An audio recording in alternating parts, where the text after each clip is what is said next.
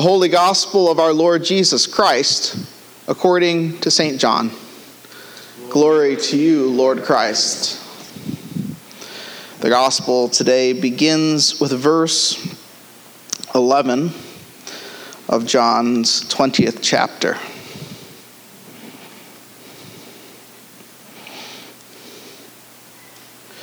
But Mary stood weeping outside the tomb. And as she wept, she stooped to look into the tomb. And she saw two angels in white sitting there where the body of Jesus had lain, one at the head and one at the feet.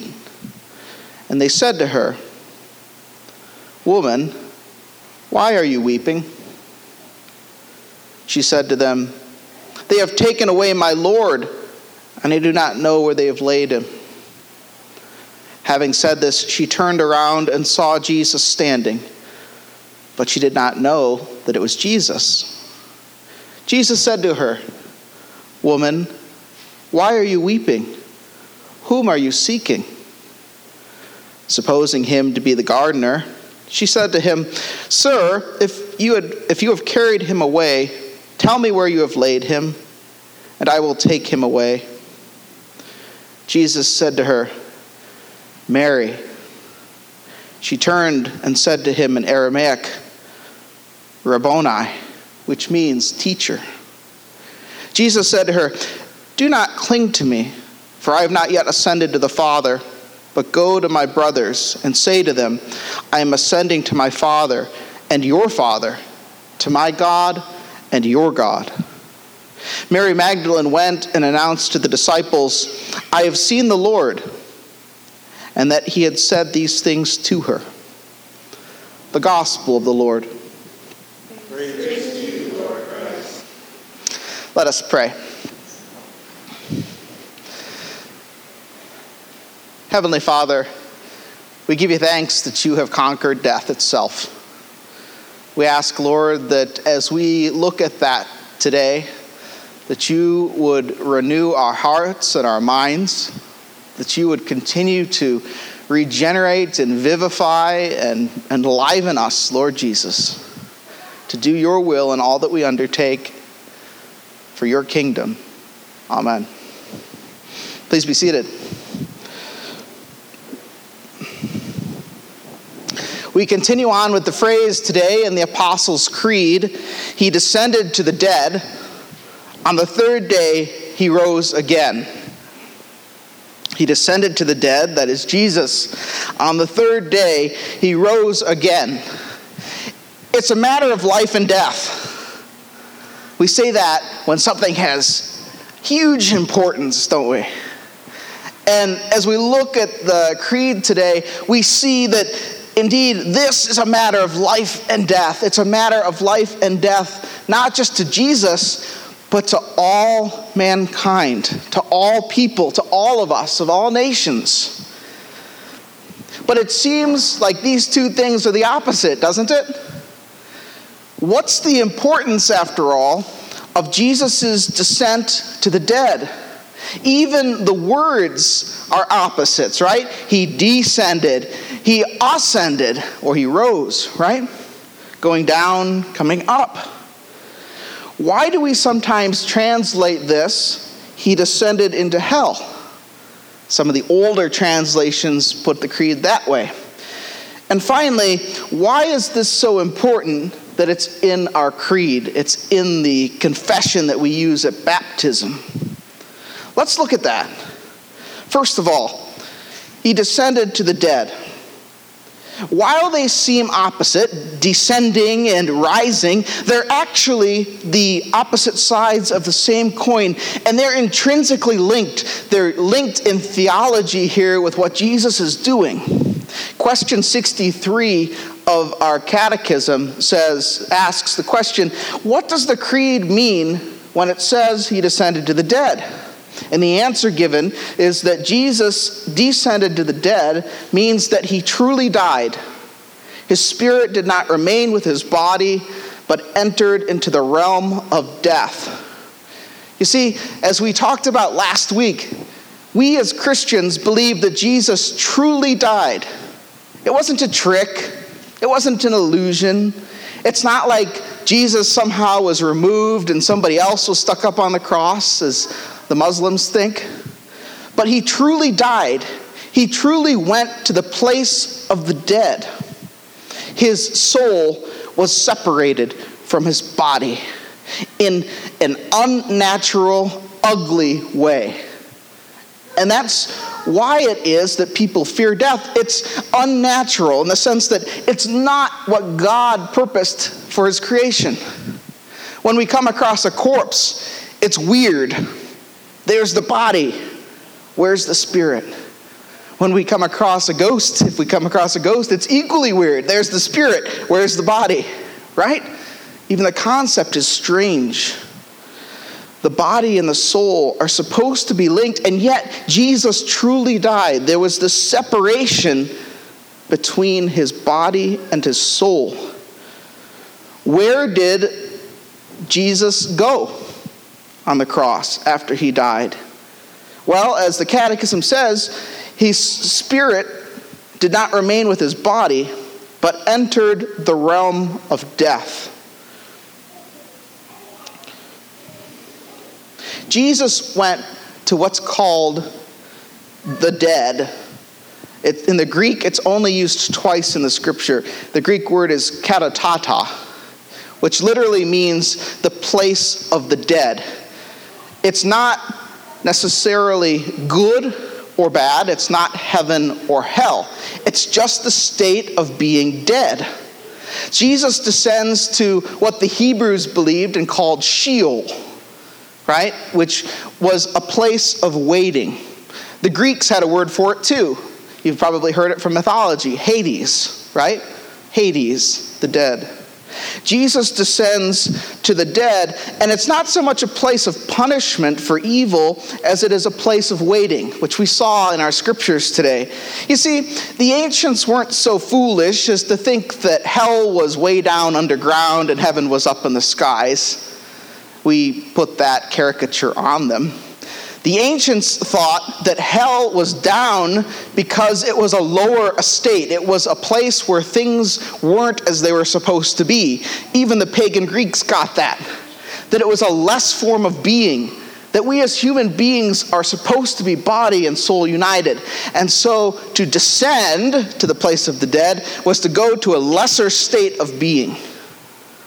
Of course, in the Hebrew faith, there was also this concept of Sheol and heaven, which is to be in the place of the dead, but with God. But we've got a problem. What happens to the people that die before Jesus' sacrifice on the cross has made them acceptable before God? You see, the theological issue is that all men have sinned, as St. Paul tells us, and fall short of the glory of God. All people cannot stand up in the presence of a righteous and holy God without the atoning sacrifice of Christ. And so it was believed, and rightly so I think, that you descended to the dead to a holding place, a place of waiting, a place that was unnatural and was, supposed to be undone ultimately. It's the place that all men and women before Jesus went because of their sins and because of original sins. Even the prophets and the patriarchs, even those that had lived honorably before God, of course, had committed sin. And so there they were imprisoned. They were Satan's prize and treasure. If we go back and we look at the prophets and we look at Genesis, we see that Satan is the adversary. He's continually trying to capture human beings. He's trying to separate them from God, and he thinks that he's won with the dead. He says, we see it, and it shows that even the honorable people in the Old Testament cannot stand before God. They too trespass. They too sin. But Jesus comes and makes even that right. It's an ancient doctrine of his descending to the dead or descending into hell, an old English word that doesn't mean hell like burning, it means hell like the dead, because the English hell meant that also at one point. The old doctrine is called the harrowing of hell. Sounds like a good horror movie, right? The harrowing of hell. You can picture the music coming on. And Jesus descends down into the dead, into the place where those are imprisoned and captured by Satan in their sin. We see it in the 1 Peter passage. According to St. Peter in chapter 3, verse 18, he tells us, "For Christ also suffered once for sins, the righteous for the unrighteous, that he might bring us to God, being put to death in the flesh, but made alive in the Spirit, in which he went and proclaimed to the spirits in prison, because they formerly did not obey, when God's patience waited in the days of Noah while the ark was being prepared, in which a few, that is 8 persons, were brought safely through the water." So what's he talking about there? Peter's talking about those that went before Christ, that are imprisoned. Jesus descends to the dead and proclaims salvation to those who are dead in their sins and dead out of their body, the spirits in prison. Bishop Irenaeus, writing in the 180s, tells us that this is the interpretation of this passage. He says that he learned this at the feet of Polycarp, who actually learned it at the feet of St. John. Irenaeus of Lyon writes, "The Lord descended into the regions beneath the earth, announcing the good news of his coming and the remission of sins conferred upon those who believe in him, that had hope of him." We also see evidence of it in Hebrew, in those that saw Jesus from far away and had hope in the book of Hebrews. Jesus suffered the penalty of original sin, being part of all, taking that on the part of all fallen mankind. And so Jesus' visit to hell or to the dead is a mercy to them extended because they could not know him. Augustine says in his Sermon on the Passion that Christ descended into hell, broke the gates, the iron bars of hell, and setting all at liberty all the righteous who were held fast through original sin. And when Christ descended into hell, all who were in any part of hell were visited in some respect, both the righteous and the unrighteous, some to their consolation and deliverance, others, namely the lost, to their shame and confusion. You see, what he's saying there is that as Christ descended into hell, some people saw him and said, "Yes, he's the one, the Savior, the one we've been looking for all time." And others said, "Yes, he's the one eternal Savior we've been looking for all time and didn't want." So the righteous are led from hell in a procession of joy up through the earth to the right hand of the Father, and the rest are left dismayed and stuck in hell by their own volition, by their own choice. Did you ever wonder, why is it in Matthew 27:52 that the tombs are opened and the bodies of the saints who had fallen asleep were raised, Scripture tells us? And coming out of the tombs after his resurrection, they went to the holy city and appeared to many. That's Matthew 27:52. Do you ever wonder why that happened? It seems a bizarre thing. The tombs are open and these dead guys are walking around. Why is it? Because these are the holy ones ascending in a procession up to the presence of God. Can you imagine the sight? They're free. They're finally free. They've finally seen the coming of the Savior. King David is in that procession, perhaps quoting himself in Psalm 49:15, saying, "But God will ransom my soul from the power of Sheol, for he will receive me." Abraham, David, Job, Isaiah, Jeremiah, all in triumphant procession, marching up to God, to heavenly Jerusalem. Do you see there's this intrinsic tie between the victory proclaimed and the descent into hell? There's this victory march. St. Paul writes to the Ephesians, chapter 4, verse 7, "But grace was given to each one of us according to the measure of Christ's gift. Therefore it says, when he ascended on high, he led a host of captives, and he gave gifts to men."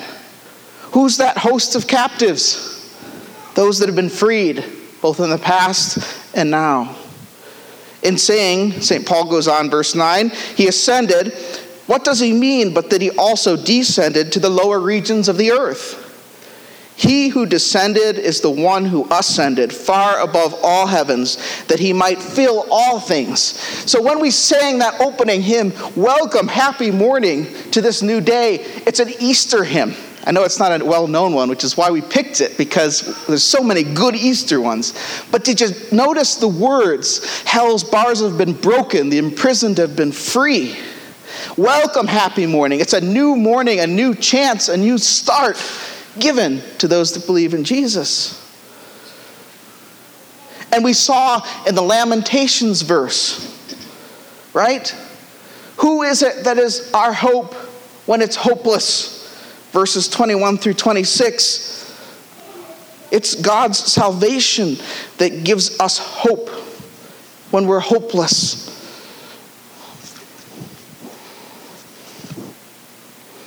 Verse 31 of Lamentations chapter 3, "For the Lord will not cast off forever, but though he cause grief, he will have compassion according to the abundance of his steadfast love. For he does not afflict from his heart or grieve the children of men." Our portion is our salvation with the Lord, he says. But where is this salvation for the author of Lamentations? It's still far off. Where is it for Mary Magdalene as we read the gospel passage today? It's right there. Jesus is standing right before her, the way, the truth, the life, having come from the dead. Where is he going? Why is it that he says, "Don't cling to me because I have to go to the Father"? Because he's leading this procession from the dead up to Zion, up to heavenly Jerusalem. Where is Jesus going? To take his victory over death to God. As we said in our psalm today, that procession goes on, doesn't it? I think the women said this portion of it, verse 18 of chapter 68, Psalm 68. "You have gone up on high and led captivity captive. You have received gifts even from your enemies, that the Lord God might dwell among them." Captivity has been taken captive.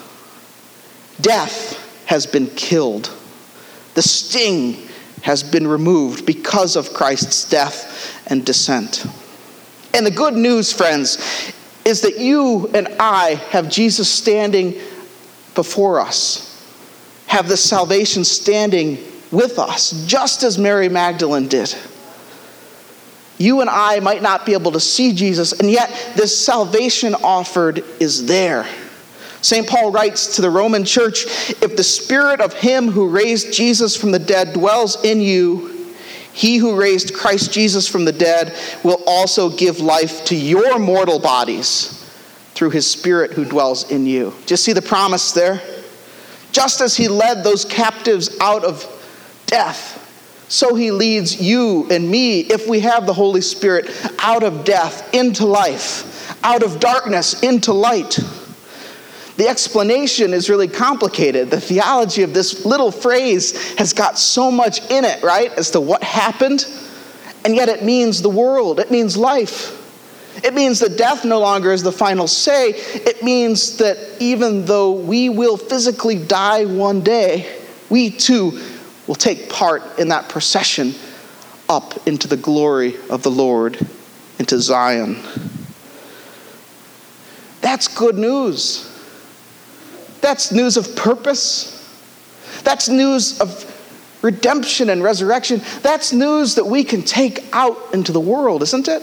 Not only does your life have a purpose, not only do people outside of the church's life has a purpose, but that God has given us victory even over that thing that we fear most. Even over that thing that we dare not speak about.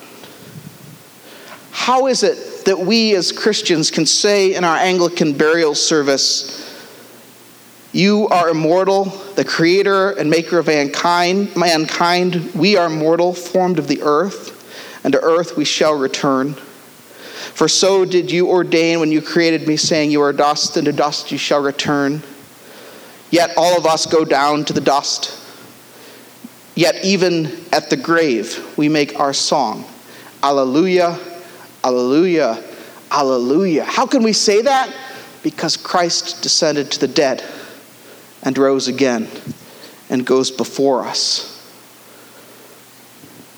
So we live as people of hope. We do not live as people that just mourn and have no hope.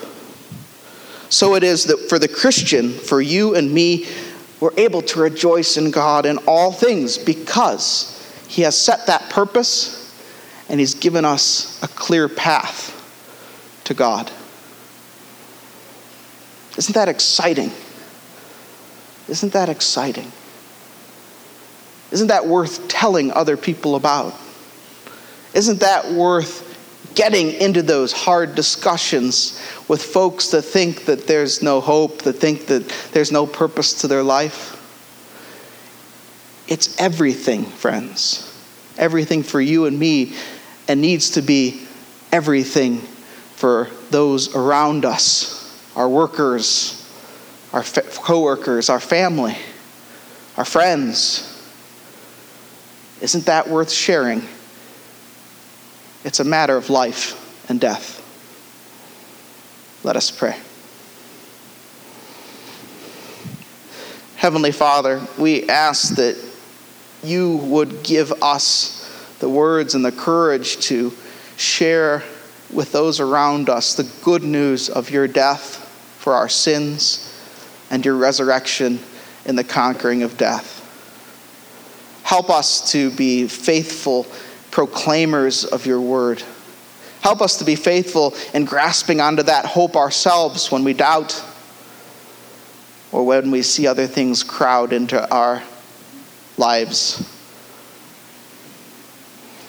Lord Jesus, be our rock and our refuge, now and always. In you, we are able to claim victory. Amen.